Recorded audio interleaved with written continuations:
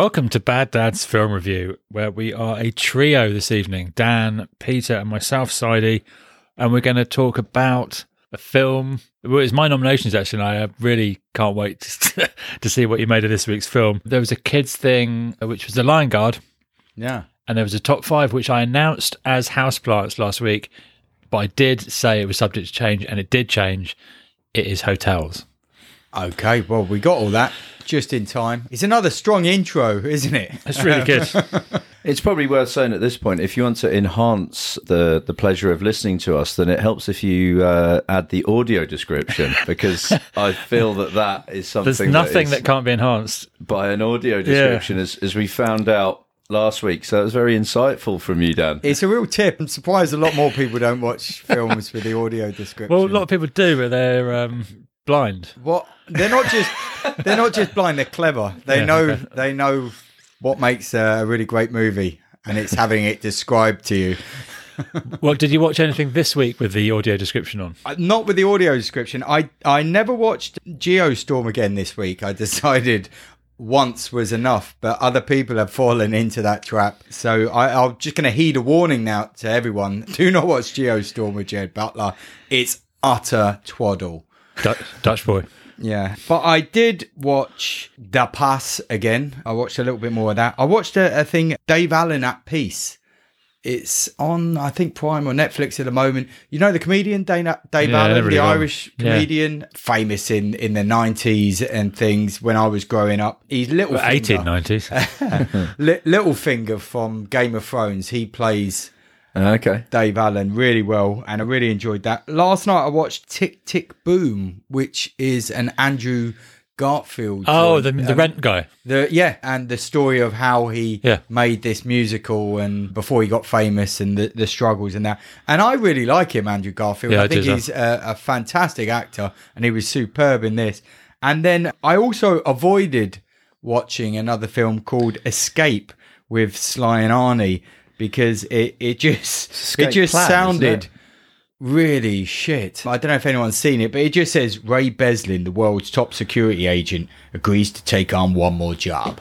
And you think, fuck it's me. all right. It's like you'd imagine with like Sly and Arnie. Yeah. So I avoided that. Slarney. I thought it was all right. Like, I haven't seen obviously it. It's crap, but it's all right crap. And the other one I watched with Shaquille O'Neal and a few other NBA, Reggie Miller, and I think a few other brilliant basketball players was Uncle Drew, which I love a sports movie. This was a middle of the road one. They win in the end, but it was decent. Well, they would do with all them playing for them. They're all old guys, you see. They're all playing gotcha. to get those... Like a veterans league. Like a veterans. So they're all grey hair and bad backs coming out the homes and everything, and they're getting the band back together for one last go at this big tournament. And it's pretty good like that. Cool. Pete, did you say anything? Yeah, not much in the way of films. The only film other than The Homework, that I tried to... So I wanted JJ, my 6-year-old, to watch some Star Wars. I think he's now ready to do it. So I forced him to watch. I thought The Phantom Menace might be a good starting point for him. 1, because it's episode 1, and 2, because there's Jar Jar Binks, which is close to his own, and I thought you might think that was funny. Well, and Anakin's a little kiddie in it. Anakin's a kid, and obviously there's pod racing. The fact that it's shite film, though, did that put him off? It's better than all the last 3 trilogies. It's not really like all the fucking, even like the real, like the bit at the beginning, the words that appear. It's fucking incomprehensible. I don't understand the trade unions and shit, trade delegations. Blah, blah. I read it out to him, and I was like, as I'm reading it out, thinking, I don't know what this means. So he hasn't got a prayer. There's a fan edit on YouTube of just the trade delegation stuff. It's like all the action, all the plot. It's just that. Terrible. It held his attention for parts. The pod racing bit he really, really enjoyed, but then once that was over, in about 5 minutes after that, he was like, "Can I go to bed now, please?" He was like, not up for any more. That was about an hour 10 of it. I've been mostly watching series. I've started watching Ozark season 4, which is good. I watched a Netflix series called Stay Close, a British thing, which I quite liked actually. It was like a bit of a whodunit. It's got James Nesbitt in it, and it's quite good, well acted. I'm up to date with Boba Fett. I thought that thing under the tarpaulin was going to be the pod racer, Right, yeah, because it had the two like bulbous things, on the side. It's one of the it's the Naboo starfighter. Yeah, the Naboo starfighter. Did you get the really like weird Easter egg thing when he asks for an engine part? The Jawas go off and get it, and they come back with the exhaust thing. Did you get to see what that was? Do you know where that was from? No. When Luke and Han are in the trash compactor. In the trash compactor. I did see that bit. So obviously I've watched that and it made me yearn for more Mandalorian. Well, it was Mandalorian 2.5, wasn't it? It's not, but the most recent thing that I have started watching by myself, this is for the second time round, and it's fucking brilliant, is Psychoville. So this is Steve Pemberton and Reed Shearsmith. Yeah, inspired by the segues film nicely choice into our film. Yeah, and it's so fucking dark. There's some brilliant humor in it. Dark humor. It's almost like borderline horror, psychological shit, but some really the characters and the character acting and everything in it is really, really top drawer. It's definitely worth a watch. Okay, that's about it. I did, Boba Fett / Mandalorian, and I watched Geostorm because it's tremendous. It's so I think bad, we're up to it? like 4 or 5 times I've seen that now. Honestly, I don't understand. I was hovering over it again to watch it once more, just to remind myself how bad it was. It's terrible. I might watch it. It's great. When the car chase towards the very end, and there's this nearly the Geostorm, but not quite, but there are like lightning bolts coming down and just blowing up entire stadiums, and they're like dodging it in their little car, and it's fucking brilliant. Yeah, you've got to see that. Just so many stupid conversations. When he goes in, he goes, "We're brothers, we don't walk away from each other," and then he just walks away. It's just like, it's filled with shit like that. I don't think there was anything else, to be honest. Loads of YouTube stuff, but not really anything worth discussing on here. We did have a few nominations for last week's top 5, which, if you cast your mind back, was Crying. Scenes of Crying. Aaron Lambert nominated Bambi, which is a really good one, actually. A recasted podcast, they wanted Rocky 3, When Mickey Dies. It's such an emotional one. Which is a good one. And we had 2 nominations for this next one, which is Vampire's Kiss, which is a Nicolas Cage film. So Breachy Rocket nominated that. And you won't believe this, but Jeff Kitchen got involved, and he has sent us quite a weighty tome, which I'm going to read out for your enjoyment now. First of all, he says he wants to congratulate Dan for watching last week's movie with the audio description on. That's some top-tier befuddlement. Thanks, Jeff. You guys are talking about crying scenes, and it would be remiss of you not to mention Nicolas Cage in the astonishing Vampire's Kiss. It's the story of Peter, an obnoxious literary agent who decides that one of his bar conquest one-night stands was actually a vampire. Except, of course, it's all in his head. It's a normal-looking movie with a decent score, okay cinematography, but it's got Nick Cage turned up to 11, which makes it a real oddity. Anyway, there's a scene where he's blubbing and he actually says boo-hoo twice. I can remember the first time I saw a Nick Cage movie. I'd just returned from a holiday where I'd been in a remote part of Milton Keynes where I'd stayed for 6 glorious days, indulging in my hobby, carving otters from bars of soap. In the evenings, I retired to a Premier Inn, the outside of which smelt vaguely of urine. Personally, I wouldn't drink it, but it's an important bodily function, and if you're not urinating properly, it can be a sign that there's something wrong, and you should see a doctor as soon as possible.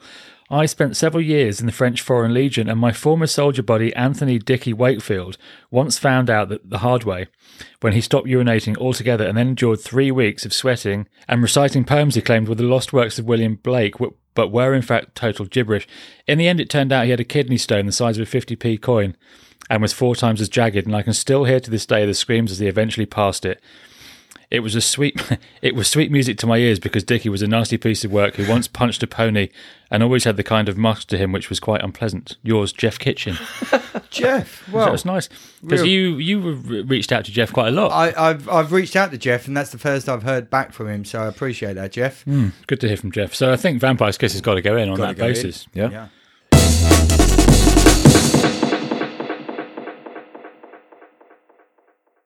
Yeah, late change on this week's top 5. We're talking about movie hotels, which, truth be told, is one of Peter's categories, which I stole from him because I thought it would be quite good. Before we start, and I don't mind where we start, but I'd like to introduce a little game where you guys can earn treats. I'm up for that. I've brought some marshmallows called Chumellos, I don't know why, and some toffifees, and you get to choose which treat. So in 2006, there was a online poll done by the website hotelonline.com for the best ever hotel scenes in film. And if any of your nominations 2006. Home Alone 2. Hang on. If any of your films feature in this, you get a prize, which can be a marshmallow or a toffee. No, nice. So lots at stake here, guys. So, Sidey. Okay. This changes everything. Yeah. Wow. Okay. Put me on edge. I'm just going to do them in the same order that I was thinking of them. So the first one, I don't even know. I don't know if this is in the time frame for that. Is the Park Hyatt Tokyo, which is from one of my faves, which is Lost in Translation. Right. So we see a lot of the hotel. We see, obviously, the suite that they're staying in. We see the gym and the pool, and we see some function rooms where they're doing ikebana, flower arranging. So it's quite a lot beautiful of hotel. and Big reception downstairs. Yeah, we see reception, and then a tour through the lobby into the elevators. We see all that. So yeah, I feel like I've been there. Yeah, especially I've seen this film a lot. Quite a lot of money to stay there, though, I think. Yeah, I think a lot of these hotels are going to be a little out my budget, but I think I'm right in saying, has Howie been to this? I think so. To this hotel in Japan? He's Howie's I don't know what's budget. Someone who favours a Nipponophile, maybe. I've made that up, but I'm fairly sure he's been to this. I've never seen this film. Wowzers! Yeah, Wales' trousers. Zoiks. Okay, well, I had the time of my life. It's not in the top 10 from the 2006 online poll, so you've passed up an opportunity for a marshmallow on the side. Go ahead, Dan. Well, just saying, Pete, I had the time of my life at the Mountain Lake Lodge. That's Dirty Dancing, and that is the hotel where Baby was going to go and dance with Patrick Swayze. I've never sine it. You never seen this movie? No. Okay. Never seen Dirty Dancing? No, because it's a strong film. Is it? Yeah, it is. Yeah. I've watched it a good few times. But were you forced by a partner or no? No, it's just been on. I like Swayze. The story not enough to spell his name right. The story's decent enough, and yeah, it's just an enjoyable story. It's got a great soundtrack. They're dancing and everything. Yeah, really good. And the hotel is just one of those classic kind of 60s resorts where the family would go in America, and everything was based around it. They would just kind of stay there 2 or 3 weeks, have their lodge, have their dinner, all the kind of, it's almost like a Butlins, but out in the country. Was it in the top 10? No, it was not. And I grew to absolutely detest that film when in Sydney I stayed with 5 American college girls, which you think would be amazing, but they watched this. I was there for about 2 weeks, and they watched this every fucking night. They got together and got drunk and watched it and sang all the songs, and yeah, I absolutely detested it very, very quickly. I think even halfway through the first viewing, and it's not in the top 10. So I'm getting a lot of. I'm going to say you're going to go for ones that then aren't in deliberately, so that you leave them. Yeah, I obviously can't win them myself. Just picking up on expense of hotels, I've got some facts and trivia and so on. The most expensive hotel room per night. Can we guess? Yep. Burj Al Arab. Dan, any advance on that? Burj Al Arab 2? No. Hazard a guess at the cost? Hundreds of thousands a night. $100,000 per night. So is it Vegas Strip one? Empathy Suite Sky Villa at the Palms Casino Resort in Vegas is the most expensive hotel room to stay in. It's designed by Damien Hirst, offers 9,000 square feet on 2 floors, a chauffeured car service, $10,000 in credit to spend at the casino downstairs, amongst other, and there is a 2-night minimum. So you're in for 200,000 just to stay in this. 180, really, isn't it? Because you got the 10 grand. Well, very. So I think you'll find it's good value for money. Already saving. Yeah, exactly. I'll win that back. Exactly. So I won't go for any of the ones in the top. What I will go for is, only because I do think about this film quite a lot. I can't remember whose nomination it was, but Anomalisa. Oh, okay. I liked it for a number of reasons. One of those is the fact that Dan didn't like it, which makes me like it even more. The hotel, just to remind everybody, is called the Fragoli Hotel in Cincinnati, which is the name of the syndrome? Of the syndrome that the guy has, which is everyone has the same face. And yeah, I do think about that film. I've not gone back and watched it for the second time yet, but I'm soon to. You get the added bonus of puppet penis. I was going to say that started a little run of, or not consecutive weeks, but that started the Dick. We've had quite a lot of Dick. Yeah, this week as well. Indeed. So, more Dick action this week. Yeah, yes, that's a good one. I'll go for Caesar's Palace, which was the setting for The Hangover. For a couple other films, isn't it? But I'm thinking of it from The Hangover, and also a couple of times that I've stayed there myself. Yeah, I think it's the only one on my list that I've been to. But The Hangover, great film. Should have left it at just the one. I thought the second one was all right. It's just the same, but transported to Bangkok. The third one is absolutely dreadful. Yeah, it is wank, the third one, yeah. Rocky 3 and Rain Man were also at Caesar's Palace. Oh, yeah. No, Rain Man seems good, yeah. So, yeah, good. But it's all about The Hangover for me. Sadly, not in the top 10 again. I think probably post 2006, maybe.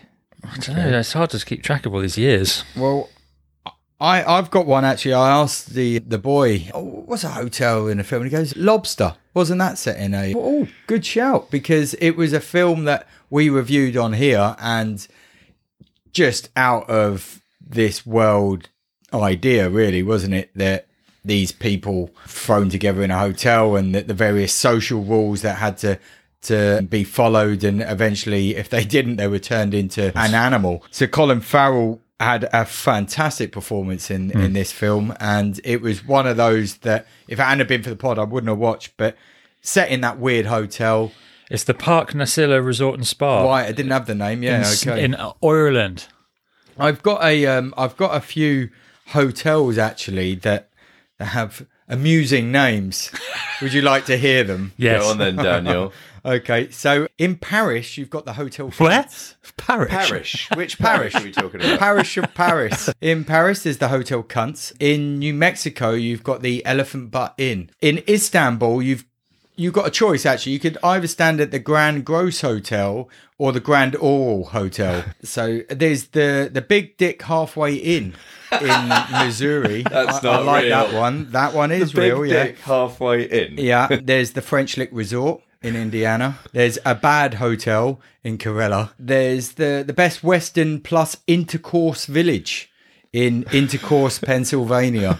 Yeah. And there's Some Ass Motel in Vancouver Island. There's also the Hotel Colon, which sounds upsetting, in Barcelona. Worth exploring? Yeah, potentially so. I was upgraded into a bigger room, sweet dreams, as they say. Is it just, have you just taken over this whole section there, It appears so, Peter. Okay. And I'm gonna add in the Grand Hotel Budapest. It's interesting that you mentioned lobster there, Dan, because another hotel fact I've got is the world's most expensive omelette is served in a hotel. The New York City La Parca Meridian Hotel. In the restaurant Norma's, it serves this omelette, which is called the $1 zillion lobster frittata. Priced at $1,000, the omelette includes a full pound of lobster and more than half a pound of caviar. That's extraordinary, isn't it? I'm letting you know I wouldn't get one. Oh, God.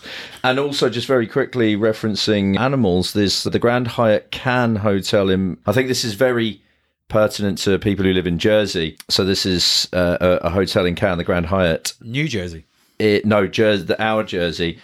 Because it obviously it has plenty of A-list guests and influential lodgers, it doesn't want seagulls bothering them, so it has 5 trained attack hawks to attack the seagulls. That's crazy. So we need to, anyone who has that, who lives on coastal areas, needs to think about attack hawks. Moving on to, let me have a look. So not in the top 10, but absolutely worth a mention, is the Plaza Hotel in Home Alone 2, which it's been a long time since we mentioned a Home Alone film. I think I mentioned it last time. I think the last time we had it was you that mentioned it. It was like self-trolling. This one's got the Donald. This is, yeah. So this is the one that Kevin ends up... Wow.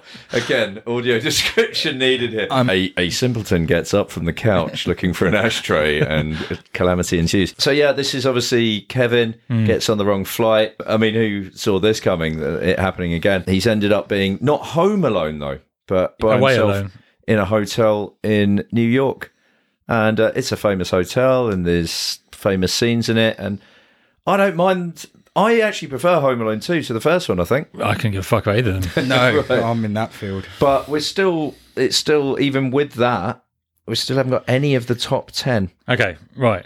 Let's go for the Timberline Lodge, Mount Hood National Forest, Oregon, which is the actual name of the Overlook Hotel from The Shining. That's got to be in the top 10. Number 3 in the top 10. Specifically, they've even gone for the specific scene. So this is Danny Torrance facing the image of the dead twins. Room 237. Right. So yes, you win yourself a marshmallow or toffee there. So I'm going to go toffee. They don't actually have a room 237 in the hotel. They had to invent that because it's the room in the book. All the rest of it's true. But there's a kind of the blood out the elevator. Yeah. There's a kind of documentary film about The Shining called Room 237, and it's definitely worth watching. There's an actual, I don't know the name of it. There's an actual hotel somewhere in the world that is based on the Overlook Hotel, and one of the channels, it might be channel 237, shows The Shining just on a loop. I would never go there. No, it'd probably be absolutely terrifying. Do you remember the hotel in Kiev that we went to, Pete? Yes, I do. I even noted it, and it was that your quip was incredible. We were on a stag do, which was a bit of a letdown because the stag bottled it about halfway through. But when we were checking in, Saidi had already gone up to one of the rooms, and I was checking in with someone else. And the lobby was all right, wasn't it? The lobby was quite grand. And then Saidi messaged me and said, have you got to your room yet? I said, no, why? And he said, well, this hotel has 4 stars, one for each time I've considered killing myself since I've been here. It was dreadful. And we hadn't even really fully experienced how bad it was at that point. I was sharing a room with our friend Norm. And while he was getting dressed, I was just sort of looking around. There was some sort of stain on the wall, and I was like, Norm, look at this. And he hasn't been here 2 minutes. He's already staining the walls. He couldn't work out if it was blood or shit. It was fucking just so bad. And then one morning we went for breakfast, and it was just a catastrophe. Horrendous. Can't believe you made breakfast on a stag do. Is it back round to me? Yeah. Well, I've got a story, actually. It's a Sean Connery story when he arrived at the Grand Hotel for filming, and the director met him and said, "It's great to see you, Sean. It's an honour to have you join us for the project." "The pleasure's mine." Bane. "Oh, it's been a long drive and I'm tired. Is my room ready?" Of course. Have your key right here. And he gives over the key and he says, "I appreciate it's quite late tomorrow, so we're going to start a bit later. Are you happy to meet us in the lobby for tennis?" And he goes, "Tennis? I didn't even bring my racket." Anyway, to get on to a film with a hotel in it, I'm just trying to think of the name of the hotel. It's the Vanderbilt, which is in LA, and it's Scent of a Woman with Al Pacino as he dances with the Gabrielle Anwar, the beautiful girl in that film. And he's blind in this movie. He got the Oscar nod for this. Well, he actually went full method blind himself. Well, he probably did well with the audio description, wouldn't he? He would have been brilliant. But that was also Made in Manhattan. Analyze This was done in this hotel as well. So it was the Waldorf Astoria in the Vanderbilt room. Got it. Okay. I know, Side, you're a fan of world records, especially ones that we think that we can beat. What do you reckon your chances are of this one? Chow Ka Fai, housekeeping staff member for the Cordis Hotels in Hong Kong, earned the Guinness World Record for the fastest time to make a bed by an individual, and this is a king-size bed. Not a super king. What's the matter with them? No, king-size bed. The time that he or she took was 1 minute and 9 seconds.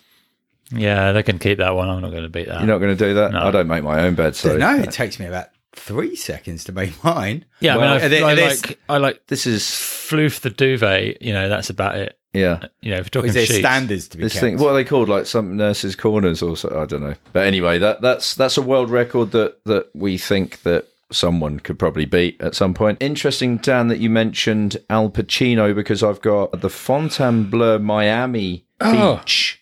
That was going to be my next one. Which is a hotel famous for one of the most fucking disturbing scenes of cinema, which is in Scarface, the chainsaw scene, which I think different versions, I mean, there's a version out there that actually, I think they really fucking cut into a real person with a chainsaw. But I don't think I've seen the full one, but just the mere sort of presence of a chainsaw and blood going everywhere is enough for everyone to know what's going on. Really iconic scene.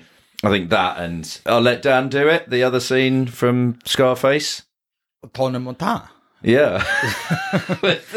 Say hello to my little friend. Yes, okay. That yeah. one.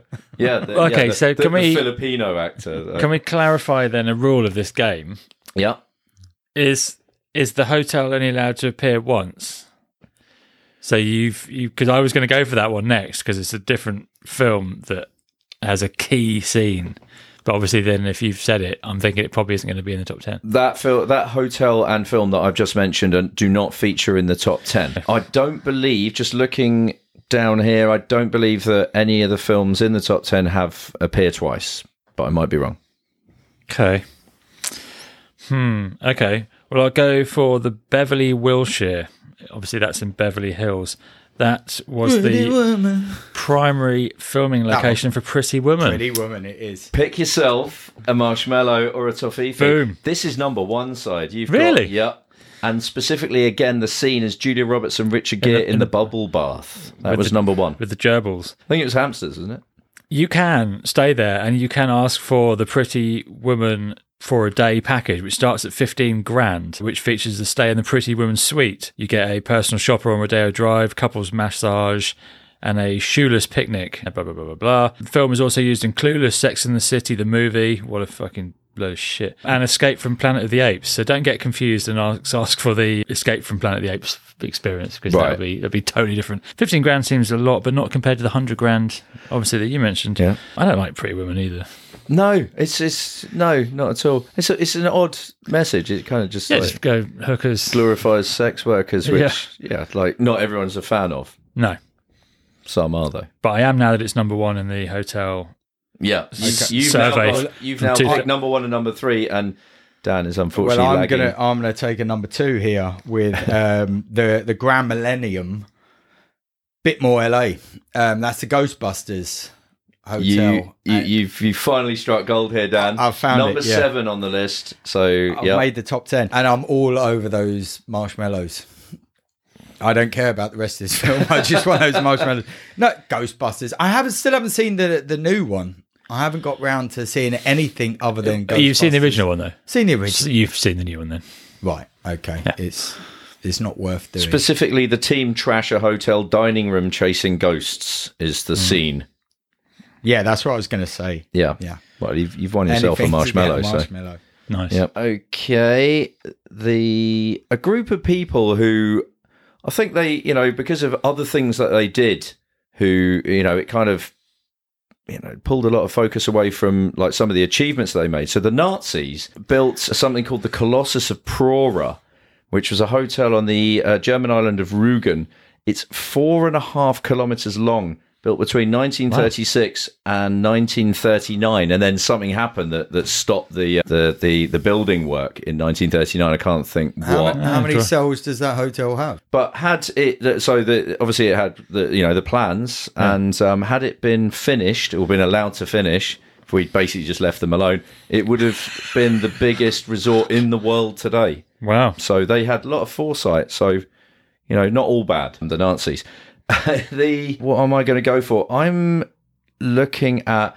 So this is a film that I liked a lot of, but it made me feel fucking stupid, and I've never gone back and watched it, and I will do at some point, but I got lost in my own mind. Inception. But there is one particular scene which is the gravity incredible. Yeah. It's just an incredible... Because I think it's the second dream down. It's in a hotel. Yeah. And I think there's like a scene at the bar and everything, but then you get this amazing scene where because they're crashing in a van. It's Joseph Gordon-Levitt is fighting. Yeah. So they're like floating around like weightless in between like the in the lift and the hotel. Yeah. I think that apparently the set was like they built like a 4-story kind of like doodah. It's an incredible scene in a film that had so much promise, but ultimately just like fucking bewildered me too much. I think might be worth a second viewing. I think those films with very complex plot lines often are. I watched I've watched that a couple of times, and it was one of those films that I probably got more of out of the second time. I really enjoyed that film. Yeah.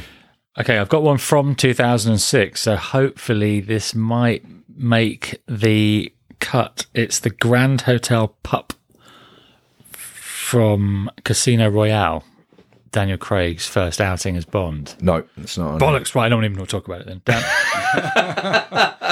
Well, that's good film, though. It is a good one, but I mean, if we want to get onto this list, you've got to say words like Best Exotic Marigold Hotel. No. Okay, but did you ever see this film? No. Judi Dench. With Judi Dench, it's got Dev Patel in it. It's got Bill Nighy, Maggie Smith. It's got a ton of people that we'd have all seen before. 10 million, like really low budget, just hit the heights. People really enjoyed it. They watched it. It is a really good movie. It's based in India, where a load of older people going out there to retire for one reason or another. They've decided. Is that where you're going in March? I'm definitely going. Yeah, maybe not March, but one day. And they all kind of chill out there. They get this hotel, which is a little bit run down, but they've been sold a bigger story, and eventually they find that themselves and the people in there to be really great and lovely. It's set in Rajasthan in India, really colourful and beautiful, and it looks an absolutely idyllic life out there, actually. And if you didn't see this,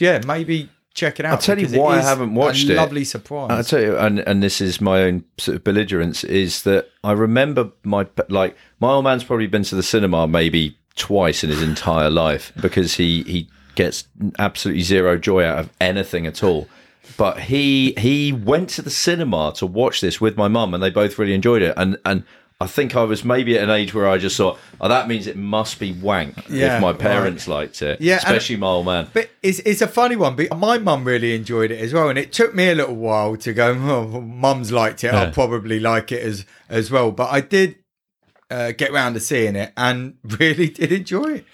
They did another one which I haven't seen, but that was just based off the strength of the first one. I don't think it's quite hit the heights. Okay, my last is the smallest hotel in the world. Officially, the smallest hotel in the world is the El Halsel Hotel in a place called Amberg in Germany, which I don't know if that's a Cockney pronouncing Hamburg or there's a place called Amberg. But can you guess that? So hotels are done on capacity of number of beds, in inverted commas. So can you guess what the maximum capacity of guests there is at this hotel?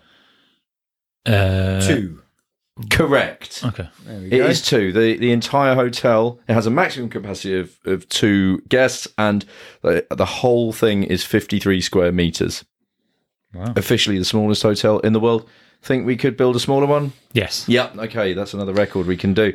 So into the last few things on my list, I'm going to go with couple of TV ones. One was a scene that I was actually reminded of earlier, just as we started recording. A really brilliant British sketch show called Big Train. There's a scene where there's a guy and they're just in an office, and this guy is buying the Hotel Ritz. It's Mark Heap, and it's the guys that are selling it are like, look, we want you to uphold the history and the heritage of this fantastic iconic hotel, and we want you to keep as much of it the same. We don't want to sell to people who are going to completely change it. And the guy's like, listen, that's absolutely what I want to do. I want to honour this place. I just want to change one slightly small detail. I want to rename it from the Hotel Ritz to the Hotel Tits. And then they're like, so, well, no, obviously you can't do that. And he's like, no, I don't think you've understood how it's spelt. It's actually TITZ. It's tits, not tits. So that's why we want to buy it. And it goes on for quite a long time. And the scene finishes with there's an awkward silence. And then Simon Pegg says, does anyone want to see my monkey impression? Just jumps up on the table, starts throwing like tea and biscuits all over himself. So really good scene if you've not seen it. And the other thing is, I mean, this is an absolute pillar of British comedy, Fawlty Towers. Yeah. I mean, I think famously only 13 episodes or something. Feels like there were hundreds because of how enormous an impact it had on like British sitcom culture. Fantastic. John Cleese, for me, it is best, even better than the Monty Python stuff. He's unbelievable in his performance, and the guys that perform around him as well. I remember breaking up with a girlfriend at college and being really upset and whatever. And then it must have been right at the end of college because they started putting this on instead of a lesson or something, you know. And I was just pissing myself laughing. I mean, even in that mood, it was still super funny. That it's just classic. You're right, classic British comedy. Yeah, watch it if you've never seen it. Right, okay. I'm going to go for the Cherry Tree Inn and Bed and Breakfast in Illinois. Which is in which film? Groundhog Day. Nope. Fuck. How's that not in? Not in the top 10. Strong one as well. That's yeah, strong. Yeah. Not according to the audience of HotelOnline.com. Maybe because it's a B&B. They're I think they got you on a technicality. Yeah, the hotels would look down their noses at B&Bs. Well, maybe because you didn't say Hotel Transylvania. Well, no, clearly that's not in there. Right, but that was a good one for the kids. Yeah. There's a new one out just the other week. What, you seen that one yet? No, okay, I've not seen that one yet. Yeah, it's good. What's that, number 4? Yeah. Wow. It's on Amazon Prime. Okay, but the one I was really going to say anyway is the Bellagio in Ocean's 11 because I wanted to get another piece of... You're not getting anything for that, no. I've never seen any of the Ocean's films. They're not the okay. original, I mean, not the remakes. I've stayed in the Bellagio. Have you? Yeah. Ooh, I've stayed next to the Bellagio in the Cosmopolitan, which is even better. So. In a car parked outside. Yeah. Ocean's 12 is shite, but 13's decent. Okay, never seen any of them. Yeah, good. Okay, was that your go? That was my go, and much like Side, now it's not won me a marshmallow. I don't really want to talk about it. But that's Brad Pitt. It had George Clooney. Anybody that was anybody apart from Johnny Depp was in this movie. Yeah, it was an ensemble cast. I don't know what. Nothing draws me into those films for some reason. If you don't know why. Like Clooney being like super suave and like a bit like too much, you won't like this. And the whole film is like that. I'll probably enjoy it if I watch it. I just nothing's ever compelled me to watch it. It was a bit of a remake from the Rat Pack. Yeah, I remember. I don't remember. There was the original one with Sinatra and all that lot. Yeah. Any good? I haven't seen the old one. Yeah, it was decent enough because of those guys as well. I mean, you think they're entertainers, singers going into film rather than these guys are all actors who... You know, obviously that's their... Yeah, well, there was a genuine dynamic with the Rat Pack, whereas it would be a bit more contrived with the... But a little bit, but you can see that they're friends and they probably had a laugh during the filming of it all. Cool. I've only got a couple left, but it's more about the marshmallows in the top 10 now. So I'm just going to mention the San Francisco Fairmont, which features in the epic film called The Rock that Sean Connery... That's in the top 10. No, it's not. He gets put in. That's where he has his haircut and he dangles Womack off the balcony by like a bit of string. Womack and Womack. Yeah. So I'm really scraping the barrel. So I need you guys to come up with. Okay, what about the Watergate? Is that a hotel? Oh, shut up. It doesn't actually list all the names of the hotels. Well, it's from All of the President's Men. It's where... No. Okay, well, I didn't actually have that on my list. I was just thinking what might be in there. We're playing a different game now, but the Hotel Mumbai must be in there. I was going to have a... Well, sorry. It's not. Well, Hotel Mumbai, what a great film, though, because it was based on the true story of... No, it was, I think, Dev Patel again. It's a true story of the attack on the Taj Hotel in Delhi, and... terrorists came in and they took over the hotel. Completely terrifying, you know. And the hotel staff really risked their own lives to save the people in there. And so Pete's got his hand up. I've got sorry, hotel. That was you lost me there. Right, so decent one. I'm looking at this list and I'm thinking you're probably never, because this is a little bit more like hotels that have featured very quickly at times in this. So what we're going to do is now make this fastest finger first. So whoever shouts it out first, I will read out the clue and then you shout out the film. How's this? Do we have to make a buzzer noise? Are we allowed motels? Just possibly. It's currently 2-1 to Side, okay? What's his buzzer noise, just to be sure? What's your buzzer noise, Side? Buzz. And Dan? Okay, that's a classic buzzer noise. If there's a tiebreaker, Dan wins because his buzzer noise was better. Okay, so at number 2 on the list... Gone early on the buzzer, sorry. No. Okay, the shower scene. Bates Hotel. And the film? Psycho. Correct. So that's 2-2. Okay, number 4 on the list. Eddie Murphy's reception desk rant. Yeah. Biltmore? Is that... I haven't got the hotels here. I need the film. Beverly Hills Cop? Correct. So Eddie takes a 3-2 lead. This is fucking tense stuff. I'm those listening to the audio description right now are getting the full 5D. Sweating. Okay, next clue. Woody Harrelson and Demi Moore have... No, it was way before you. That's not even a buzzer noise. I did hear a zzz before I heard an Indecent Proposal. Correct. 4-2 Sidey. Okay. So when West Ham beat the Germans in the World Cup. Number 6. Brad Pitt and Gina Davis. Definitely your side. Correct.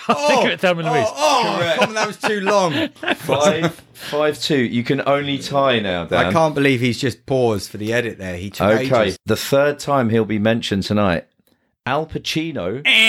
Yeah. Scent of a woman. No, you can't now buzz in. Do you want me to... Yeah, because I haven't got a clue. Al Pacino hears about his father's shooting while having dinner with Diane Keaton. Godfather. Godfather what? Correct. 6-2 side. Well done. I just sit back now. Yeah. It's done. Number 9. Bullshit. Ewan McGregor leaves hotel room with the drug money. Is this buzz? Yeah. Trainspotting. Correct. Oh, fuck. 7-2. And the final one. Maria de Medeiros tells Bruce Willis she wants a yeah. Pulp Fiction. Correct. Zed's pot belly. Yeah. So that's a thrashing. 8-2. 8-2. You get 8. Wouldn't have got Pulp Fiction in a fucking minute. No, like a lot of these you wouldn't have thought of. That brings my that's my stuff to a conclusion. Apart from very quickly, I'll tell. I think Harry's mentioned it on the pod before. We stayed in a hotel. I checked into a hotel in South Korea. I think in Incheon, place where nobody spoke any English, and this was what's it called? The guide. You'd have had a million of them down. The Lonely Planet? Lonely Planet guide. So we stayed in this hotel, and when we were checking in, I noticed loads and loads of pornographic DVDs behind the counter. When we went up to the room, and we were sharing a room, I opened up a drawer, and normally there'll be like a Bible or a pad with some. There was a menu of all the different sex toys and butt plugs and stuff that you could order from reception, and we managed to somehow check ourselves into a sex hotel. And ironically, Harry and I didn't fuck till years later. Right, I've got some more, but I think we should leave some more for Jeff Kitchen and the rest of the people. Happy with that? Yeah. Well, let's make our choices then. So and Pete, just double check, what was the score again there? It was 8-2. Oof, dear me. So a bit of a solid thrashing there. Okay, cool. Let's whittle it down then, Dan. What were you going to put in? I'm going to go for the best exotic marigold hotel. All right, Pete? Fawlty Towers. That's a good call. I'm going to go for... I didn't even say that one. I didn't say it, but I'm going to go for the Great Northern Hotel from Twin Peaks. Cool. Okay, well, Jeff, help us out.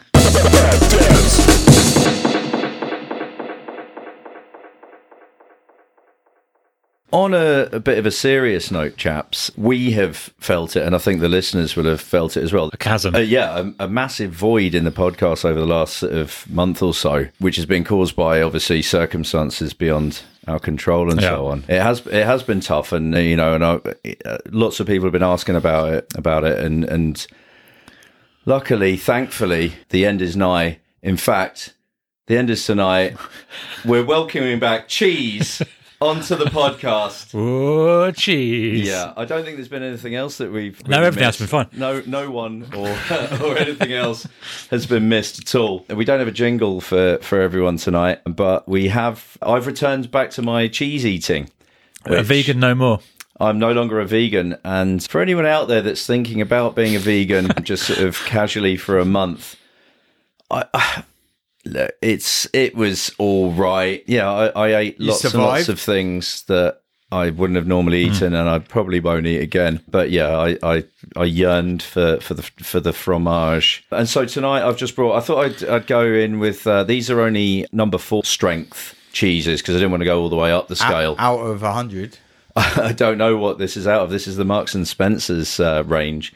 So I've got an Osso Irati, which is crafted at the La Saveur Dairy in France. It's made from ewe's milk. It's nutty and smooth. A little bit underwhelming and rubbery, if I'm honest, but yeah, it was not my favourite. No, the next one, which isn't bad at all texture-wise, is the Pied d'Anglois, which is a deliciously smooth cheese that develops a rich flavour, creamy texture as it ripens. I guess it's kind of like a slightly more interesting camembert, or it was good. That describe one. It as And the tonight's winner for me anyway is the Black Sticks Blue, which is sort of an orange blue cheese, homemade by Butler's Farmhouse Dairy in Lancashire, which is rich, piquant, and creamy. I would disagree. I'd say the winner is the gunpowder pickle thing you got going on. Yeah, I was going to go on to that. We've got a gunpowder pickle, which is a hot garlic pickle. And yeah, I'd have it on my cornflakes. It's fucking incredible. It's really good. That with the Black Sticks Blue is a winning combo. Yeah. And there's some crackers and lots of red wine, which always makes it. And having been dry for most of January as well, that's also going down nicely. That segues very nicely into this week's movie, which was a nomination of mine. I had heard it spoken about by Mark Kermode. Had you seen this before? No. And the scene that he was talking about was the middle of the film where Reece Shearsmith exits the tent. And I thought, want to see that. But the only way I'm going to get to see that, because I won't just watch it, is by nominating it. So I nominated it for you all to watch. It's a Ben Wheatley film, and we would definitely benefit by having Riggs here because he's seen just about everything that Ben Wheatley's done. This was my first foray into the world of Ben Wheatley. What else has Ben done? He's Shootout one, though, where the whole film is just a shootout and some other stuff, and normally quite macabre and quite dark, and this was certainly that. This was 2013. The cast, you kind of know a few of the people in it. So Julian Barrett, I got really excited that he was going to be in it, but he's only in it for like seconds. Yeah. And quite ironically, the whole film smacked of Jürgen Habermaster for me from the Mighty Boosh. Reece Shearsmith, who's like Legal Gentleman, and you mentioned before, Pete, Psychoville, and who is a fantastic like actor, comedian, performer. I've actually seen him in the Producers like theatre production. He's a fucking brilliant performer all round. Yeah. And Michael Smiley, who you may remember from Tyres, from Spaced. Yeah, he was only in 2 episodes, but he's iconic. Left and he's a lasting even got impression. Like a cameo in Shaun of the Dead. He's one of the zombies, like as Tyres with his little like. But yeah, the like in Spaced, where he's like he's like the raving, kettle and then raving to the phone ringing and stuff. Yeah. But this is set during the 17th century English Civil War. So we're going back to Dan's youth here. So I knew it was going to be weird. So this one, it starts out, Reece Shearsmith's character, Whitehead, I think is the only thing we know him as. He's sort of cowering in a bush, and Julian Barrett, his commanding officer, I guess, is barking orders, and he's cowering away. And at this point I'm thinking, oh great, Julian, I really like Julian Barrett, it's going to be good. He just gets like speared or harpooned and dies after about 30 seconds of being in the movie. And he points at something and his finger gets cut off. Yeah, it's sort of stark black and white from the It surprised me right from the get-go because I'd never heard of it. It was just Amazon Prime bought the movie because it wasn't free, so I was like, fuck, right, I'm going to have to fork out for this.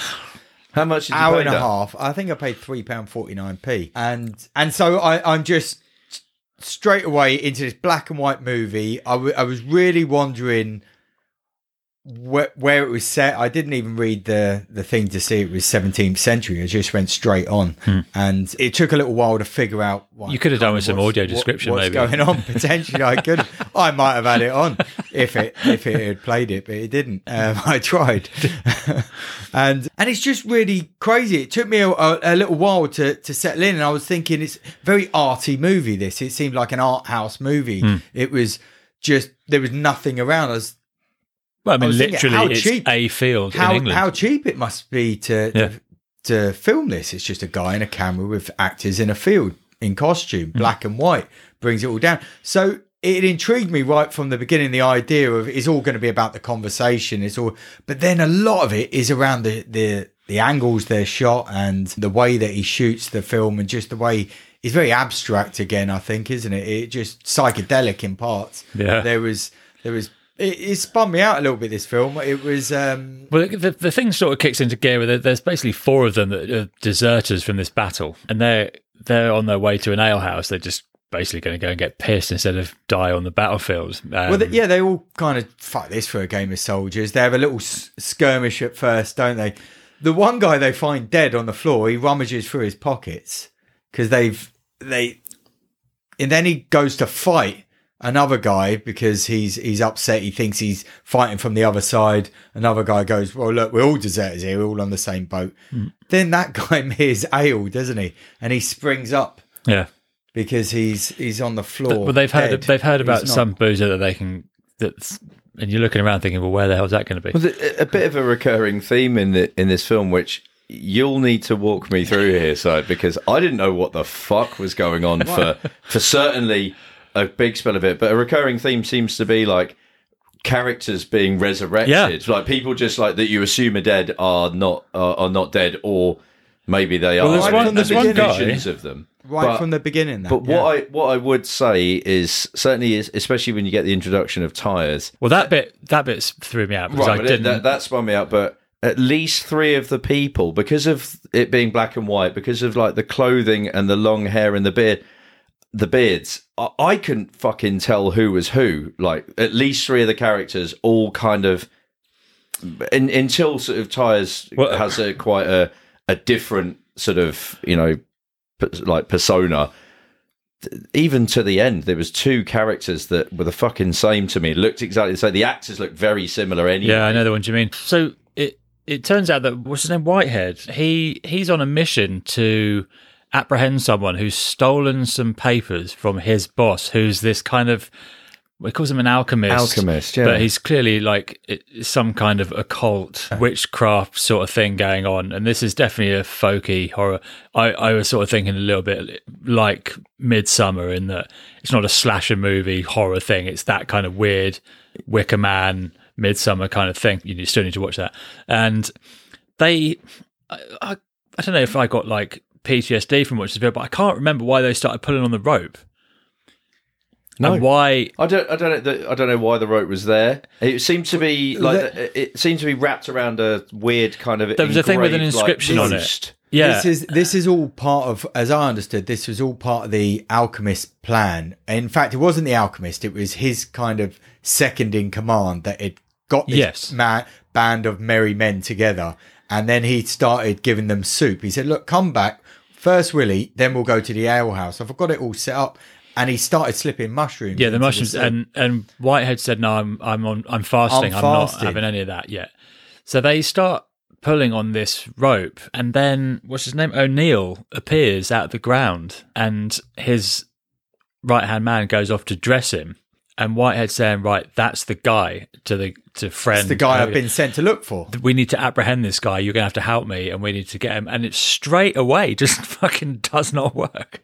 No, it was never going to work. No. He was trying to get a load of people that had deserted to go and get pissed, suddenly stepping up for duty again and apprehending some guy they've never fucking met for this guy who they've never met, or the first time they did. So it was never going to happen, but he still thinks it does, doesn't he? He goes up to try and make this kind of citizen's arrest. Yeah, he tells them, you've done this, you're coming with me. He's nicked some papers, whatever spells I guess they are, or some sort of incantations or whatever. And still at this point, it's relatively straight. Do you know what I mean? It's because of what comes even with the weird rope pulling bit. Because like Whitehead doesn't want to get involved with the pulling of the rope. Like it's almost like it's beneath him, but he seems to be like, cajoled into doing it. But I mean, at this point, I was kind of nervous because like you'd mentioned, well, obviously you told us what the film was. And then I hadn't read a great deal about it at all, only just like a really brief synopsis, but it did say horror. So I'm thinking like, okay, this is going to, especially when I saw mushrooms, like, right, okay, there's people going to be like fucking sawing their own faces off. And here we go. Like, This was not a horror film at all. There was no elements. Oh, there was one bit that I thought was fucking there was a couple of gruesome bits and some really like fucked up kind of suggested stuff going on, but nothing that. Well, we can get into the one bit because it comes up pretty much straight away. O'Neill is not having it, and he, for some reason, has got it in his head that there's treasure in this field or somewhere around here, and he says to Whitehead, you know, I'm better than you at all this stuff, but there's one thing you can do, and it's help me find this. He's got a gift. You've got his gift for finding almost like a human diviner. Yeah. So he then ends up in the tent, and the guys are outside the tent listening and freaking out to this blood-curdling screaming that's going on from inside the tent. And this was the scene that I'd heard Mark Kermode talk about. And it's when it goes into slow motion and Reece Shearsmith or Whitehead comes out of the tent, and he's sort of tied. And he's like bound. But he has this awful like smile on his face. Deranged. Like just completely psychotic. I don't know what is supposed to be going on. And he just leads them around the field in slow motion. Like with almost this like a tethered like horse haunting or something. this like haunted smile, like weird expression on his face. And then eventually comes to a stop, and it's really near the tent. It's like, it's here, you know. Oh yeah, it goes all the way around the field and 10 yards from where they started. So obviously, like when it described it as like a drama horror. And I'd seen it even there as was just a definite thriller. like comedy elements in this, because there's some funny dialogue, like things that I guess, you know, even like there's one guy who like as in his like dying wish is to like say, oh, like, can you pass on a message to my wife? And it's to say like, I hated her, I burnt her dad's barn down, and I fucked her sister, and I loved her more and stuff like. So there's that was Jimmy Bullard. Sorry, that guy. He looked just like Jimmy Bullard. Oh, right, okay. That's how I referred to him the whole film. He's friend, isn't he? Yeah. But obviously, because Reece Shearsmith, Tyers, and Julian Barrett, all like sort of synonymous to me with comedy anyway. So there were like comedic elements of this. But going back to the scene that you're talking about, which is the first time in the film where it takes like a really sinister kind of like, you know, like shoot off or whatever. Because I thought, okay, here we go. Because first of all, I think it's like black screen and screaming, and then you eventually realise it's coming from inside the tent. And the other guys are sat outside, and I thought, oh, we're going to go in there and see he's going to be like peeling his skin off or anything. You don't see any of that. No. And then he comes out, and he's all like sort of like tethered and like kind of like, you know, mad eyes. Yeah, I can't think of the word, like, but he's almost like he's lost it. He's like not himself. He's delirious, I guess. Yeah. But then I thought, like, fuck, was he like raping him in the tent? Is that what it like into submission? Like, interesting that that's where your mind went. Well, I didn't know, because he sort of stumbles out, and then in slow motion, he sort of there's no obvious injury or wound or anything like that to him, but he is kind of like bound in ropes. So I immediately thought, oh, maybe he was like basically fucking him into submission, like, and that's why he is now going to do this thing. But as he bends over, some blood like drips onto like the grass, but you don't see any cut or wound or anything. So I don't know where the blood comes from. I mean, fuck, it's definitely not the weirdest thing in this. For like, there was a load of stills, like scenes where they were completely stood still in like different like postures, but. When I say stood still, it wasn't the you know, like a still shot. Like they were stood there breathing and like a still photograph moving. they'd made. Yeah, like they're posing for something, pointing at things. And I'm like ready for something to like an explanation for why. No explanation at all. Well, that's where we see this cock scene. It follows the photo round, doesn't it? Yeah, so you've got one guy who stood in the field, who is the kind of argumentative, most soldiery guy. Was this Cutler? Was he the guy that was? It's like either Cutler or O'Neill's... Jacob. I can't remember. Right, I think like you say, a lot of them were very similar looking. Yeah, that was quite confusing. We've missed a sort of an amusing scene where like one of the guys is taking a shit, and then as they sort of like approach him whilst he's taking a shit, he like falls over, ends up rolling around, getting nettles all over his like arse and bollocks and stuff. It looked a terrible spot to take a shit. Yeah, it wasn't very like. There's trees, there's like heavy woodland all around. Like you could have just even in black and white, I could see there were stinging nettles. Yeah, but he's obviously struggling because of these like nettle stings with his undercarriage to the point where he gets Whitehead to like. He's got some sort of medical knowledge, and you just get a real big close up of his dick, a close up of like a dick with a big like lesion on it. It's not pleasant at all.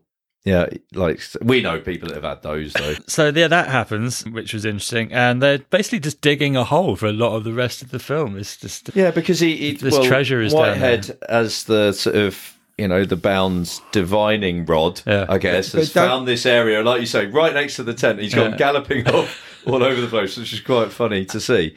And he says the treasure's here, so they start digging there, down and down and down. And they keep digging, and then a gun comes out, doesn't it? We get a couple of guns because there's a shooting scene, and they take a shot. I think Jimmy Bullard has taken it in the stomach, and this is where they have an argument as he's dug the hole, and he's been shot. His last words on earth are, "Tell my wife I fucked her sister, and she loved it, and we had it off all the time because I fucking hate her. And I burnt her dad's barn down." All that kind of stuff. But then a little bit later, as they've gone in to say, "Oh, he's dead," he pops back into life. Well, Whitehead drags him off to, he wants to give him he promises, because his mate's like cut up by this, so he wants to give friend like a Christian burial, he calls it, and drags him off. He seems to be like bound and stuff. Drags him off to like the edge of the field. But like you say, he returns later on. Well, it's and at this point, Whitehead's like lost it. He's absconded and he's like foraging around. He's now eating mushroom, even though he was previously fasting. He'd been made to drink some ale or whatever, and he's now lost I think the that plot. Was spiked with something. And he's lost the plot, and he's eating mushrooms. And there's loads of mushroom eating going on in this. Movie. I mean, I hadn't eaten any magic mushrooms, but I kind of felt a little bit like I had. There was one scene I had to fast forward through or skip 10 seconds because it was just, that lights, and it was flashing lights. With the wind. And it was all the wind. It was towards maybe the second half of the film. And it was like 2 minutes of just flashing lights and noise, and it wasn't going anywhere. It was just doing that. Well, he was just trying to make you feel really disorientated, and it did that. It achieved its. I think that he'd been put upon by O'Neill and tortured and made to do all this stuff, and I thought he just snapped and he cast some sort of spell, to bring this wind on, because it blows the tent away. It gets rid of him, and it disorientates everyone, disorientates us as the audience, and it does go on for a long old while. Because you get that disorientation as well earlier when one of the cannons kind of hits the field, and you just have it all. He can't hear anything. So they've done that once or twice, but this it was 2 or 3 minutes. I was thinking, some people with all the lights and all that, it doesn't agree with them. They do put up a warning at the beginning, like strobe effect. Really specific. About the epilepsy warning. And then... Oh, I didn't see that. Yeah. Right. It was on the audio description there. Whilst they're digging, I think is it Cutler who's the sort of seconding charge? Yeah. He's O'Neill's He finds he's digging, and he just uncovers a skull, and he says to O'Neill that they've been done, and he pulls a gun on him. Didn't he? Well, he shoots in the grave in this. I say grave. It was just the. I don't know if he just shot the skull. Well, he was losing it. I'll be honest with you. Someone would have to sit me down and tell me what happened in this film. Even thought they'd found I didn't know it was a skull. I thought it was a box with a skull's head, that the treasure they were looking for. It wasn't clear to me that.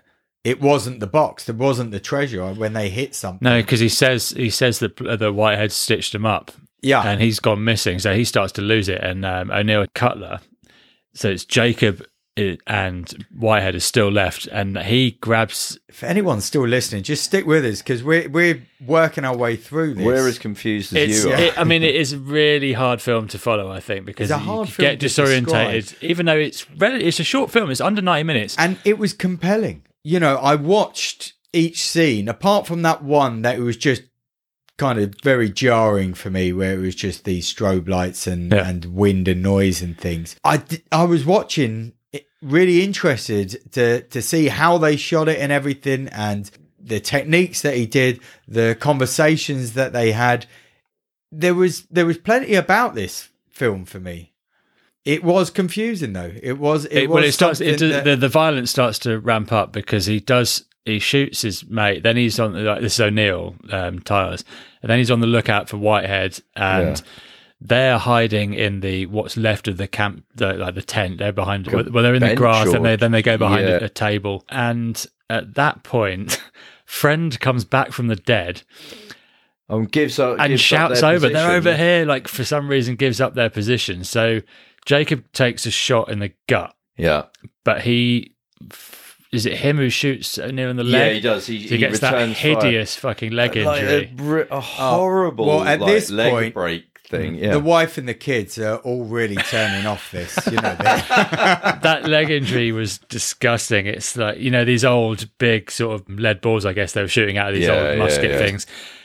Graphic. It takes his leg. Well, at first you just see it hit, and then I think it goes back to the cap, and then it cuts back to him, and he tries to step on it, and it just cracks, and you hear the noise, and the whole thing was it was because he's already, the violence is already ramped up with this, because O'Neill has executed Cutler by sticking a gun in his mouth. One of these things in his mouth, and the whole of the back of his head just blows out, and then so O'Neill's fucked because of his leg. Your man, I can't remember his name. Jacob, he's gone. Friend is gone, but back and dead again. Friend's been killed again, and then it's just left to Whitehead to go up to O'Neill, who's like lying prone on the floor, and blows his face off. Yeah, shoot him through the back of the head, and his face just like flies off. And then the bands are back together. Then he makes his way back to where it all started, the hedgerow. Well, he retrieves all the stolen papers. Yes, he does, and puts on O'Neill's clothes. Yeah, he does. Yeah. He gets dressed up almost like, so he's going to basically, like, you know, he's become the alchemist. Yeah. He's going to be the guy. He's got the spells. He's got the clothes. He looks the part. And then there's just a really cool shot, I thought, of the three of them, Jacob, Whitehead and Friend back together, which could have been like an album cover. You know, the three of them just stood there statically. Yeah, it was a cool shot, but I still don't know what the fuck. Yeah, I don't know why everyone was back to life. Why they were there, what happened. Because I was waiting, I thought, like you, Dan, I was confused as fuck, and at some points kind of like, oh, like this is, I don't know where this is going, but also very like, it was, you know, there's a nice pace about it. It just kept you watching on. You know, there was action at no point did I think like, oh, I'm fucking bored or anything. Like, it wasn't boring at all, even though like the first like half of it is just like guys walking around in a field talking gibberish, doing weird things with no explanation whatsoever. And then, but I was expecting when the shooting started, and now you know that there are like, this is another weird scene where even though he's fasting and he gives him the drink, he like vomits up some like stones with like runes on them. Yeah.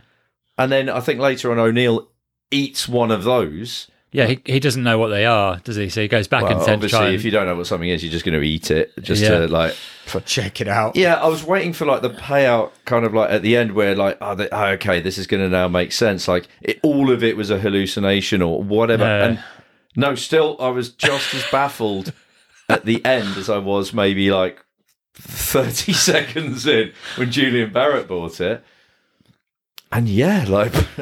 I don't know what else I can now say. There's no like exposition or, you know, someone said we need to go and do this because if we do that, then this happens, and we need to meet him because he owns that. There's nothing. Like, there's no tidy resolution. Well, there is because everyone's the goodies in inverted commas are alive somehow, even though they've died 2 or 3 times. I mean, I don't know anything about this filmmaker really, or the cost of this film, or anything about production values. But what struck me very early in the film was just how brilliantly clever somebody can be on such a Well, tell me how much did it cost? £316,000. Right, so... And some of it was done with, it's called the Holga lens, which, I don't know if you remember those cheap cameras that you could buy in like Urban Outfitters and stuff like that, the lomography cameras. They're like 20 quid. So they were using everything they could find to do different effects. And, when you've got no money, you have to do stuff like that just to get things done. So it cost, not much, $300,000, let's say. Yeah. See, what you said there, Dan, like this for me was like, what, like I watched it, it held my attention, and I was interested in some elements of it. You said it's interesting, like, how someone can do something so brilliantly clever with that sort of small budget. Like the meaning of this, the point of it, and what actually like happened, like totally went over. Again, like I hold my hands up. This went over my head. This is not the sort of thing that Art House. There is an audience for which this will absolutely. Someone would need to sit me down and tell me why it's so fucking brilliantly clever. Obviously, like not putting aside, putting to one side the like actually like filming and the techniques and everything like that, which I don't know a lot about. I feel like that not necessarily this story, but this guy with that sort of budget, with the types of actors that he got in, who are like Reece Shearsmith is fucking brilliant in pretty much everything I see him in. It could have been so much more, but I guess he didn't want to do more. He wanted to do this, and to leave people like me sat there going like, "Well, haha, you didn't fucking get it, mate. So you're an idiot." But I did not get it. I didn't get the point of it. I didn't get the. I didn't get the conclusion of it. I don't know what I took from it or what I learned from it, other than I laughed at some bits that were funny.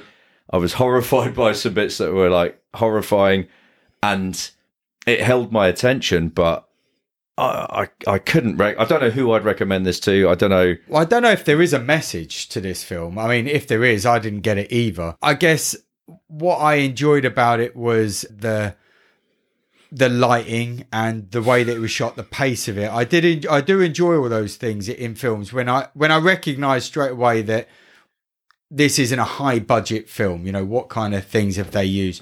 It was as confusing as fuck to me as well. I mean, as I say, I couldn't tell you what kind of message, but it's like a psychedelic historical drama set in a field. It intrigued me enough that I enjoyed it. Right, but just to kind of like put it back as a question, and this is really like ridiculously remiss of me because I've forgotten the name of the film. James Ward Burkitt, $50,000. We watched it. I'm going to wait till you get it. Coherence, right. So you're talking about £300,000 versus $50,000. You're talking about a psychological thriller, if you're going to put it, I mean, I know it's very, very different kind of like, time and subject matter and everything like that, but Coherence absolutely like puts this in the shade like you wouldn't believe, because that's something that I think delivers to an enormous audience. I think, arty people will like Coherence, but fucking, I don't think that's... normal cinema goers would also be blown away by that film. Yeah, I think that's for me something like Coherence. What you can do with a small cast. That's more linear and it's more traditional storytelling. It's sci-fi, but it's a lot more traditional. This is an experimental thing.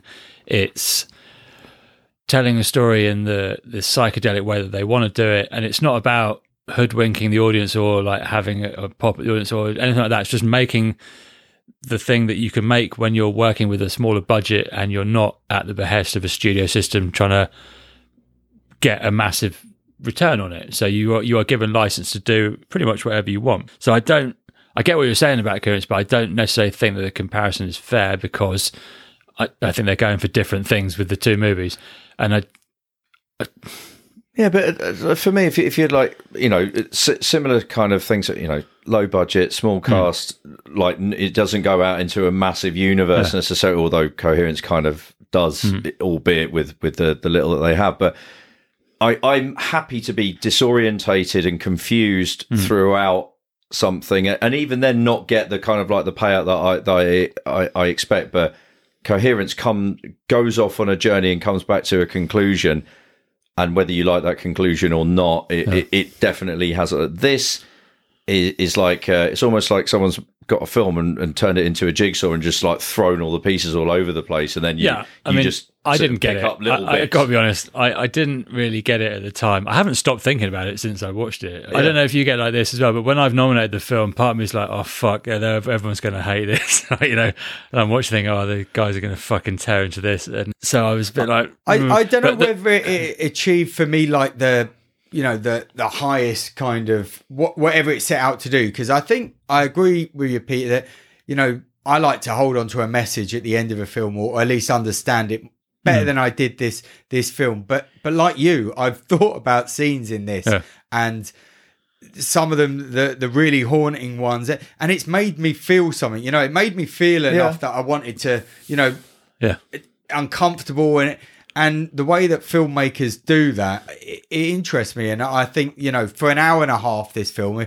certainly if it had gone on for, a 2.5, 3 hour film or something like that, you would really struggle with this. But there was some just really fascinating scenes that... Absolutely, don't get me wrong, I didn't hate this at all.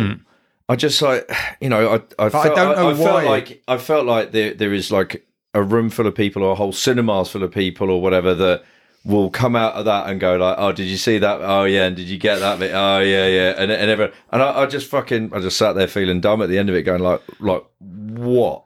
Yeah, I didn't. What was I meant to take away from that, other than if that's little bits and pieces from it that, like you said, Dan? Like, yeah, I was captivated. It was, I laughed. I was like, I winced. I did all the things that you would want to do from a film, but I just didn't understand it at all. No, I didn't sort of get it. I didn't know what was real at the end of what was not, but that's probably the goal of the film, to disorientate you and confuse you. Ghosts on the battlefield and things like that, and how all these different stories over a field in England, would have been told over many, many different stories, different years, all the things that a field like this would see. It was just a moment in time that these deserters had got together, and they all took mushrooms, got fucked up, and shot each other. It could be as simple as that. No ammo. Never saw a single bit of ammo. Shot like one guy, like someone like sort of doing what you did with like shotguns back in the day, where you like almost like a cannon, where I forget what it's called. Like, but yeah, like there was quite a lot of shooting going on without ever anyone putting shot in the guns. But like, yeah, I'm not going to hold that against it. Yeah, they did fill it up once. There was a couple of scenes of them reloading it. Right. I told you it was 316,000. Did I say 316,000 pounds? Yeah. What do you reckon it made? This figure's in dollars. The take is in dollars. I would say it's probably made $500,000. Well, considering it's in dollars, I'm then assuming it's been released in non-British, I don't know why, to non-British audiences, which I'm thinking like, mate, this is sort of like, I'm guessing British art house type stuff. I don't know. Was it film 4? Did it have a film for us? I think so, yeah. Fuck it, I don't know. It could have been a real like hit with a certain audience, and it didn't even make 100,000 US, so low key results for this one. All I would say about it, to sum up for me, is that it's definitely not a boring film. No one will watch this and be bored from it. It's confusing and hard to follow.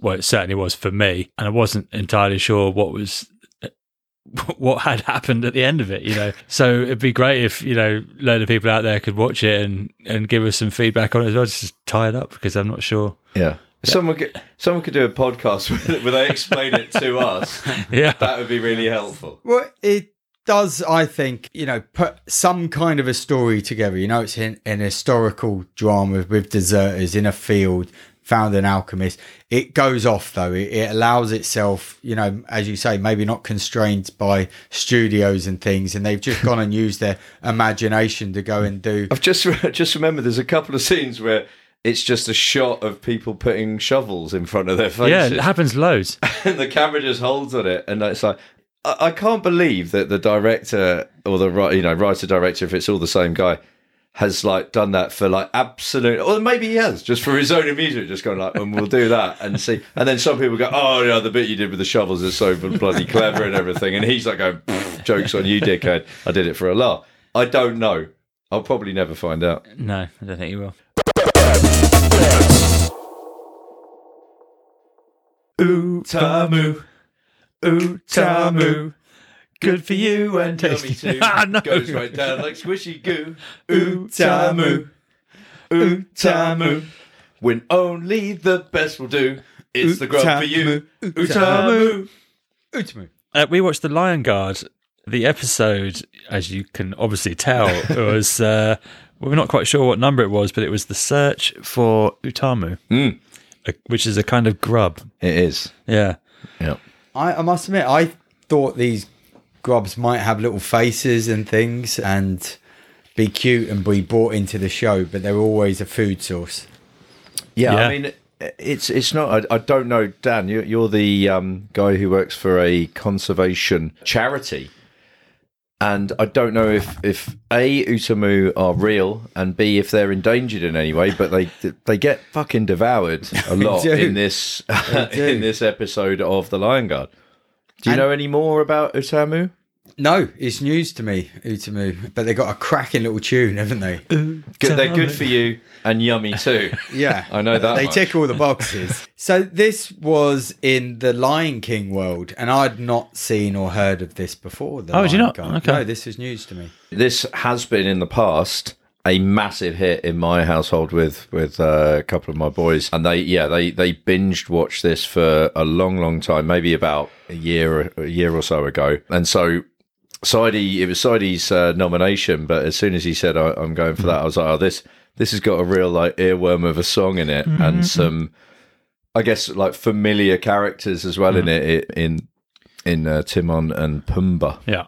This is the story of the Lion Guard, which is Kion, who is Simba and Nala's second child. I thought they were a prick in this episode, but there's a gang of them: Bunga, Fuli, Ono, Beshti. Is the hippo? Oh, yeah. Because they say Big B and Little B, Bunga is Little B. And they are the Lion Guard, and they have a sort of a saying that they have, to the Pride Land's end, the Lion Guard defends. Something like that. They're kind of like an animal Avengers team. Yeah. If you're in the gang, you have this Lion Guard branding tattoo thing. They go and get branded. I'm wondering if it's the old like crazy baboon dude that like does them. He does a cave paint, doesn't he, at the start? Yeah. In this one, Fuli, who is a cheetah, she has to run off and do a couple of. Well, there's 3 rescues she does. I can't remember what the first one was, but the second one is some animals about to fall out of a tree. She runs over as a rescue, and then Kion comes over and is like, "Oh, you fucking prick! You like ran off. We're a team, and you didn't wait." Like if she hadn't have got there, they wouldn't have made it. And then there's another one. The third rescue is an animal is falling down a cliff. Yeah. So she sprints off, and they said, "Oh, you didn't wait for us." It wouldn't have fucking made it. It was a ravine, and I did wonder whether it was the ravine where Mufasa bought it in the Lion King. Well, it was interesting, wasn't it? The team dynamics of them all as well, because obviously the cheetah had gone out on his own and wanted to break loose, and they were talking about how, what's the name of the tiger guy? The lion guy, sorry, Kion. He was talking about how they needed to be a team to stay stronger together and everything. And it made me think of Meredith Belbin's work on teams in management, Peter, that I'm sure that you're au fait with. Very familiar with that. Different people have different strengths. I'm familiar with Belbin, yeah. And he was out there on his own running along, but as you said, he wouldn't have she wouldn't have saved the team if or that they were on it. They were going to crush those eggs. Also, what she was doing is tiring herself out, sort of trying to get to it, using her speed, which is obviously a huge advantage because she's very, very fast being a cheetah, but sort of tiring herself out, not allowing other people to sort of share the burden. The message is that even if you're like fat like the hippo or whatever, smelly like Bunga, he's a honey badger. Yeah. Oh no, he's a honey badger, which is I think officially the most aggressive animal in Africa, the honey badger. Anyway, it's all about the team dynamic. They've all got their own unique attributes. Obviously, the hippo is like the strength and the eyesight of the whatever it is, the parrot or whatever it is. Oh no, yeah, he just goes around mansplaining everything to everyone. Yeah. Lots of that. But it's all about, and obviously we've jumped in here at episode 8, 9, or 10, depending on which platform we watch this on. But I can't remember the original ones, but I think that there's a lot more like it, obviously establishment, like there is with like pilot episodes and stuff, where it explains how they come together. But generally, their job is they're all kind of like slightly unique, and they, I guess, preside over the Pride lands that Simba, albeit you don't. You do occasionally see him, yeah. Oh, he's still hanging around. Still knocking about, This Simba. And Mufasa himself appears in a lot of episodes as a vision, as he does in The Lion King. Still voiced by James Earl Jones. Yeah, you hear him at the very start as well.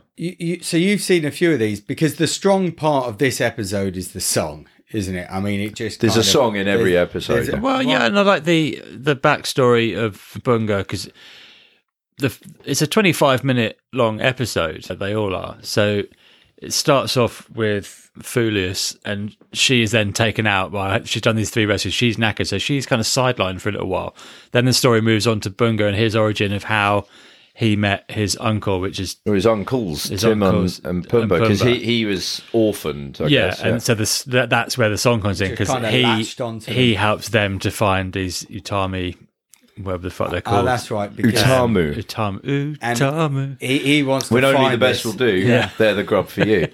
And he wants to find this, to bring it back for a celebration, where the celebration is actually... It's not about the grubs, it's about the day they met. Yeah. Him. That's the special That's what it's all about. And then, as they're doing that, Oto, whatever the fuck... Ono spies that the vultures are circling and that someone's in trouble, and oh no... it's Fulio, or whatever the fuck the cheetah's called. So they have to dash over and perform that rescue and then go back for the Utamu. You know, what you got? It's The Lion King. It's just broken down. It's extended universe. It's extended universe. Yeah. If you've got kids, 7, 8, gonna love this, I guess. My daughter was straight away, can we watch another one? Yeah, I'd happily let it keep running. Actually, like younger kids, because my boys are 6 and 4 now, and they were probably watching this, 5 and 3 was when they were like right in the... Probably same with my daughter, because you'd go Disney Kids, whatever the fuck it was called, and you would have this, then you'd have Sheriff Callie, and then Vampirina and stuff like that, and it would just be on a loop. So like if you needed to... just do something, you guaranteed you could put something on Disney and one of these would be on and they'd be happy as loud. I should dip back into Sheriff Callie. It's been a while. Yeah, I did like that. But like so obviously it's got loads of stuff for the kids, because like my boys especially love anything that's like animals and so on. But like for the parents watching along with them, the songs are all good. Like there's a lot of good. Like Utamu is an all timer, but there's other really good songs as well. And there's lots of kind of like references to The Lion King, which is like, I don't know how old that is now, but 94. Yeah, so there's like nostalgia in there. There's like a group, you don't see it you see it in the intro, but there's a group of hyenas still, and they still kind of almost like worship Scar. Yeah, he appears in visions, and they do stuff to kind of like pay homage to him. Obviously, like I say, there's Mufasa. Simba appears in it from time to time. In this one, like Timon and Pumbaa, which I think it's the same voice actor for Timon, is voiced by the guy who does all of Nathan Lane's like voice doubling, I guess. When it's too dangerous for him to do his own voice acting. Well, exactly. I mean, it's treacherous out in the African wilderness and that, lots of wild animals. So. This was a strong episode in a strong show. It surprised me, actually. I wasn't really looking forward to watching this. I thought, oh, fucking hell, this is, But slowly, I got into this. And as I say, I let the next episode run on as well.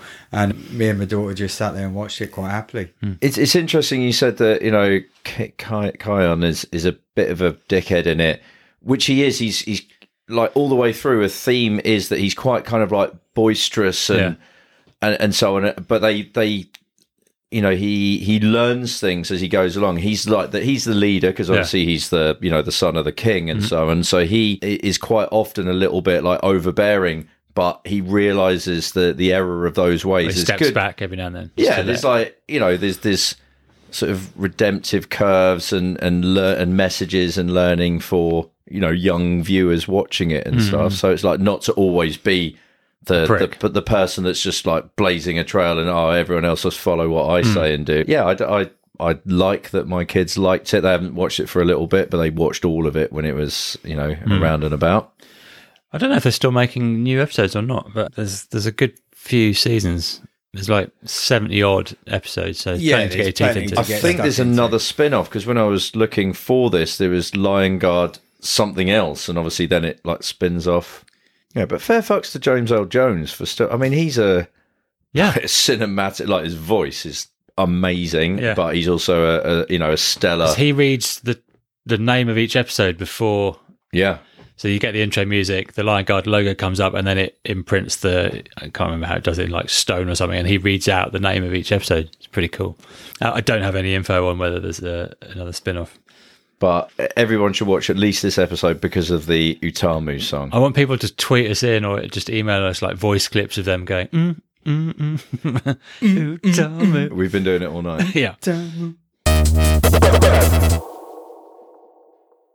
Right, let's get out of here because it's transfer deadline day and we're waiting to see who Coventry signed. Coventry City. We had some real confusing fucking stuff to review this week. Dan, what have you got? Anything more clear for us to look at next week? Well, let's hope so. Top 5 is going to be the top 5 snowing movies. Cool. Yeah, so I'm into it. It's got a snowy scene. Yeah, consider it for next week. Alive is going to be the midweek. Nice. So that's that movie about the plane crashing in the Andes. And there's a documentary on Netflix right now called 14 Peaks. I've already seen it. I'm going to watch it again, but I'd like us all to watch it for next week when we're going to review it. And that is really, really good. So I'm giving you a heads up on that, how I feel about it anyway. So interested to see how you guys do. And then for the kids, it's going to be That Girl Lele. And I'll give you it'll probably be season 1, episode 1, but I'll confirm that over the week. Cool. Well, it was nice to hear from Jeff, though, this week, I must say. Yeah, thanks. That was good. And to end, Pete is going to sing us Utamu. No, it's not really. No. All that remains is to say, Sidey signing out. Dan's gone. Utamu.